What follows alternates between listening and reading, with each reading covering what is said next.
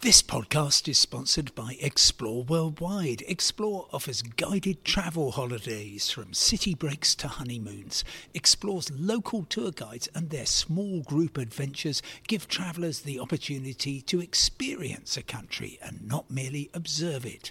Whether it's a food and drink tour in the hilltop towns of Tuscany or a walking tour in the rice fields of Vietnam, Explore puts their trust in the quality of their local tour leaders so you get a better insight into your holiday destination. Head to exploreworldwide.com. Hello, it's Saturday the 4th of September and thanks for joining me, Simon Calder, for the latest on travel and destinations from the Green List and the travel desk of The Independent. Today, inbound tourism to the UK is being destroyed. Should you care? What's happening with queues at airports, particularly Heathrow? And British Airways explains its plans for Gatwick Airport. Not what you might have thought. Of course, this podcast is completely free, as is my weekly travel email. Do sign up at independent.co.uk/newsletters. The UK used to attract 41 million people every year from abroad, spending £28 billion. A remarkable achievement, partly made possible by the fact that the UK, and in particular London, is the world capital of aviation. Sorry, of course, was the world capital of aviation. Currently Heathrow is 9th in Europe. I think it's just overtaken Athens, but still behind Antalya in Turkey and Palma de Mallorca in Spain. So with that great advantage, it was a real serious money earner for the UK. And even if you think, well, there's a pandemic on, we really don't need tourists, but everyone's staying at home, for a start, people staying in the UK do not make up for other people who would have come in from abroad, because typically British people don't go and stay in five-star hotels in central London. They don't spend a fortune going around the attractions, very good ones, in Stratford-on-Avon. So it's not directly substitutable. Furthermore, there's an impact in the West End. One reason the West End is full of absolutely top-rate theatres is because lots of Americans go to the UK.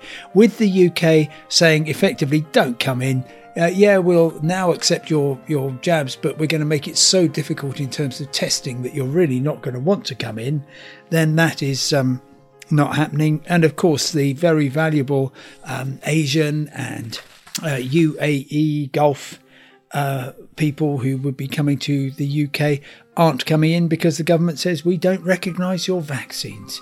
So it will have a huge effect economically on the UK, but it will also affect a lot of tourist things because, of course, they will be eating in restaurants, which may close if they don't get enough business. They will be using taxis. They will be using public transport and helping to subsidise that. If you don't have any tourists, well, you, I guess, reduce the risk of infections being brought in from the UK, but that's already pretty low because the UK is one of the highest in Europe.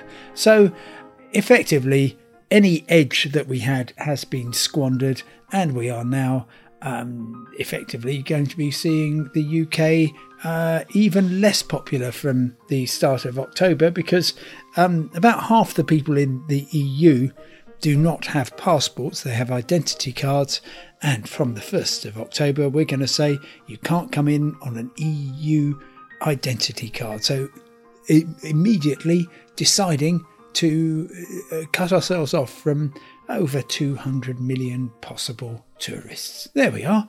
Anyway, despite the fact that no tourists are coming in, we still have an appalling situation in terms of long queues at airports. But when I say that, actually, I think that with one or maybe two exceptional cases of at Manchester and at Gatwick, where a number of planes have arrived simultaneously, all the problems have been at Heathrow. Now, Heathrow has become something of a holiday airport. If you go to Terminal 5, almost all the destinations I see on the arrivals board are from places around the Mediterranean. They are not from all the usual business cities. Now, that's great. It also means that you are going to find lots of families coming back in, particularly at the busiest 2 weekends, which would be last weekend and this weekend. And therefore you need to have absolute maximum staffing on. Well, that didn't happen. There were reports of people waiting in queues for hours. And this isn't actually a COVID thing necessarily, because, of course, the government outsources all the COVID checks to the airline or the ferry company or the train operator. When I came into Stansted, 10 days ago, I just went through the e-gates in about 1 minute because all my papers had been checked. Now, it will get better because after this weekend, the queues will subside, and it will not be the case that you're getting young people who cannot use the e-gates coming through. That seems to be the main problem, but it's still going to be uncomfortable if you are coming back in, and of course it's going to appall people that they've spent all year effectively trying to keep away from strangers, and now they are being, well, to use the description one person had, kettled at Heathrow Airport. Finally, British Airways, about 10 days ago, confirmed that it was having talks with the unions about a lower cost subsidiary based at Gatwick. And immediately, me and loads of other people started thinking, okay, well, what could it look like? Is it going to be a kind of new cut price airline like Go, which British Airways started up, in 1998, I do believe. What's it going to be? And now finally, British Airways has come out with a statement where they make it clear what it's going to be and what it's not going to be. And basically, it is going to be the straightforward British Airways from a customer service point of view. It is not going to be doing anything like setting up a low-cost airline. So all the usual terms and conditions. So one very strong virtue is 2 large pieces of cabin baggage weighing 46 kilograms, which is quite remarkable, will still be allowed. And they are going to be simply renegotiating the contracts of the many pilots who used to work there. They will be coming up with a whole new subsidiary so that you stop working for British Airways, you start working for this subsidiary, and the terms and conditions are different. I think a lot of people in aviation would say they are worse. But the airline is basically just saying, yep, we've got to do this, otherwise we are simply not going to be at the races.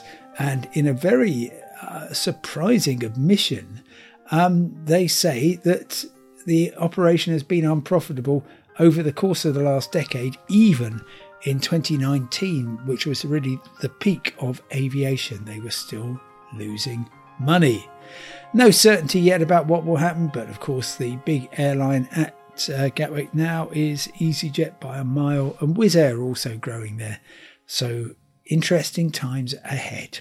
Well, that's all for now. Thank you so much for listening. Remember, you can get all the news you need 24 hours a day at independent.co.uk. Do follow that up with /newsletters. Do subscribe to my weekly travel email, free every Friday morning. For now, goodbye, stay safe, and I will talk to you tomorrow.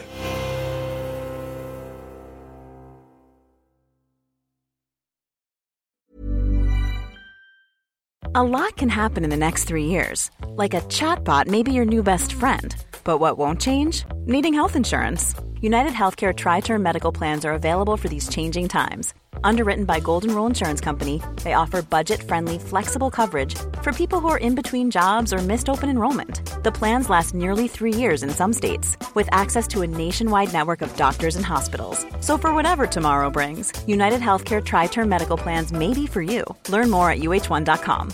When you make decisions for your company, you look for the no-brainers. And if you have a lot of mailing to do, Stamps.com is the ultimate no-brainer. It streamlines your processes to make your business more efficient, which makes you less busy. Mail checks, invoices, legal documents, and everything you need to keep your business running with Stamps.com.